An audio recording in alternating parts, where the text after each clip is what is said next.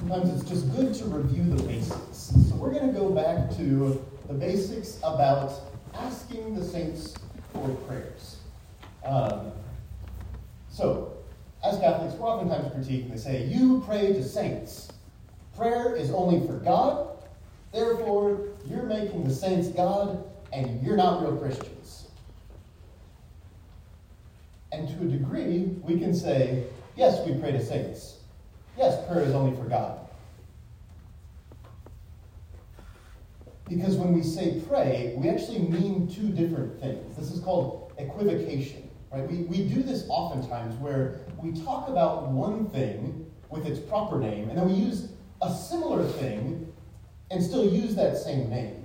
Right? So like an example is, there's Kleenex. Kleenex is actually a brand of tissue.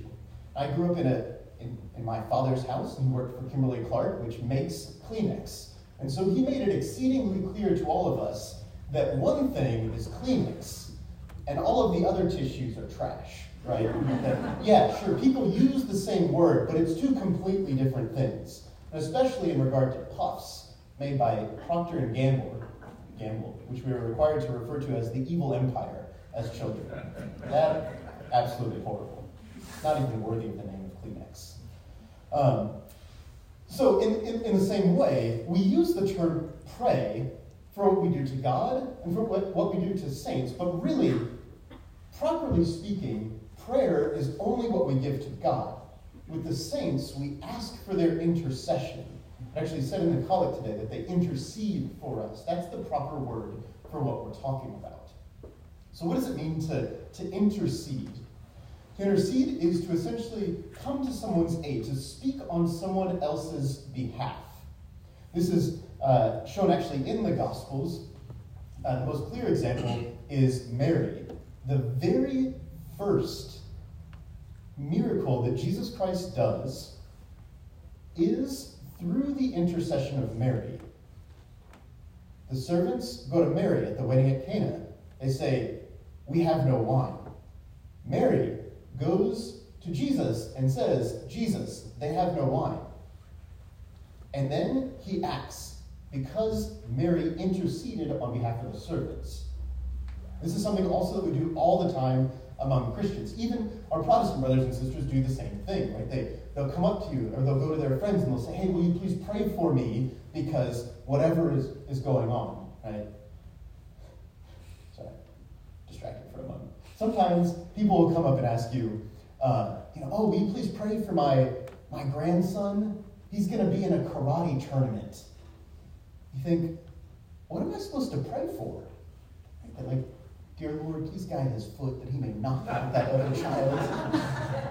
Anyways, so it's intercession, asking someone else to pray on your behalf. And the saints who are in heaven and have nothing better to do than pray are the best people to ask for our intercession. And if you've ever been in a real moment of crisis, of difficulty, and you've been able to reach out to the people around you and say, hey, I'm going through this really hard time. Please pray for me. And they say, yeah, we'll pray for you. Or perhaps even they stopped right then and they prayed with you. Think about the peace and the confidence that brought you. That you recognized these people that I know love me and that I know are holy people are praying for me. Well, by our Catholic practice of asking the saints to intercede for us, we don't just get the people who are in our inner circle to do that. Literally every single holy person throughout the entire history of creation and all of the angels, they're part of our inner circle.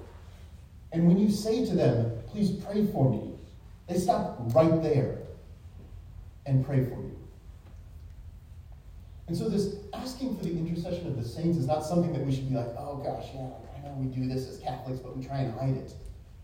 It's actually the complete opposite. It's like, yeah, we have the best friends ever. They will literally start praying for us the moment that we ask for it and never end. For all eternity. That's something to find peace in. That's something to find joy in. That's something to truly rejoice in.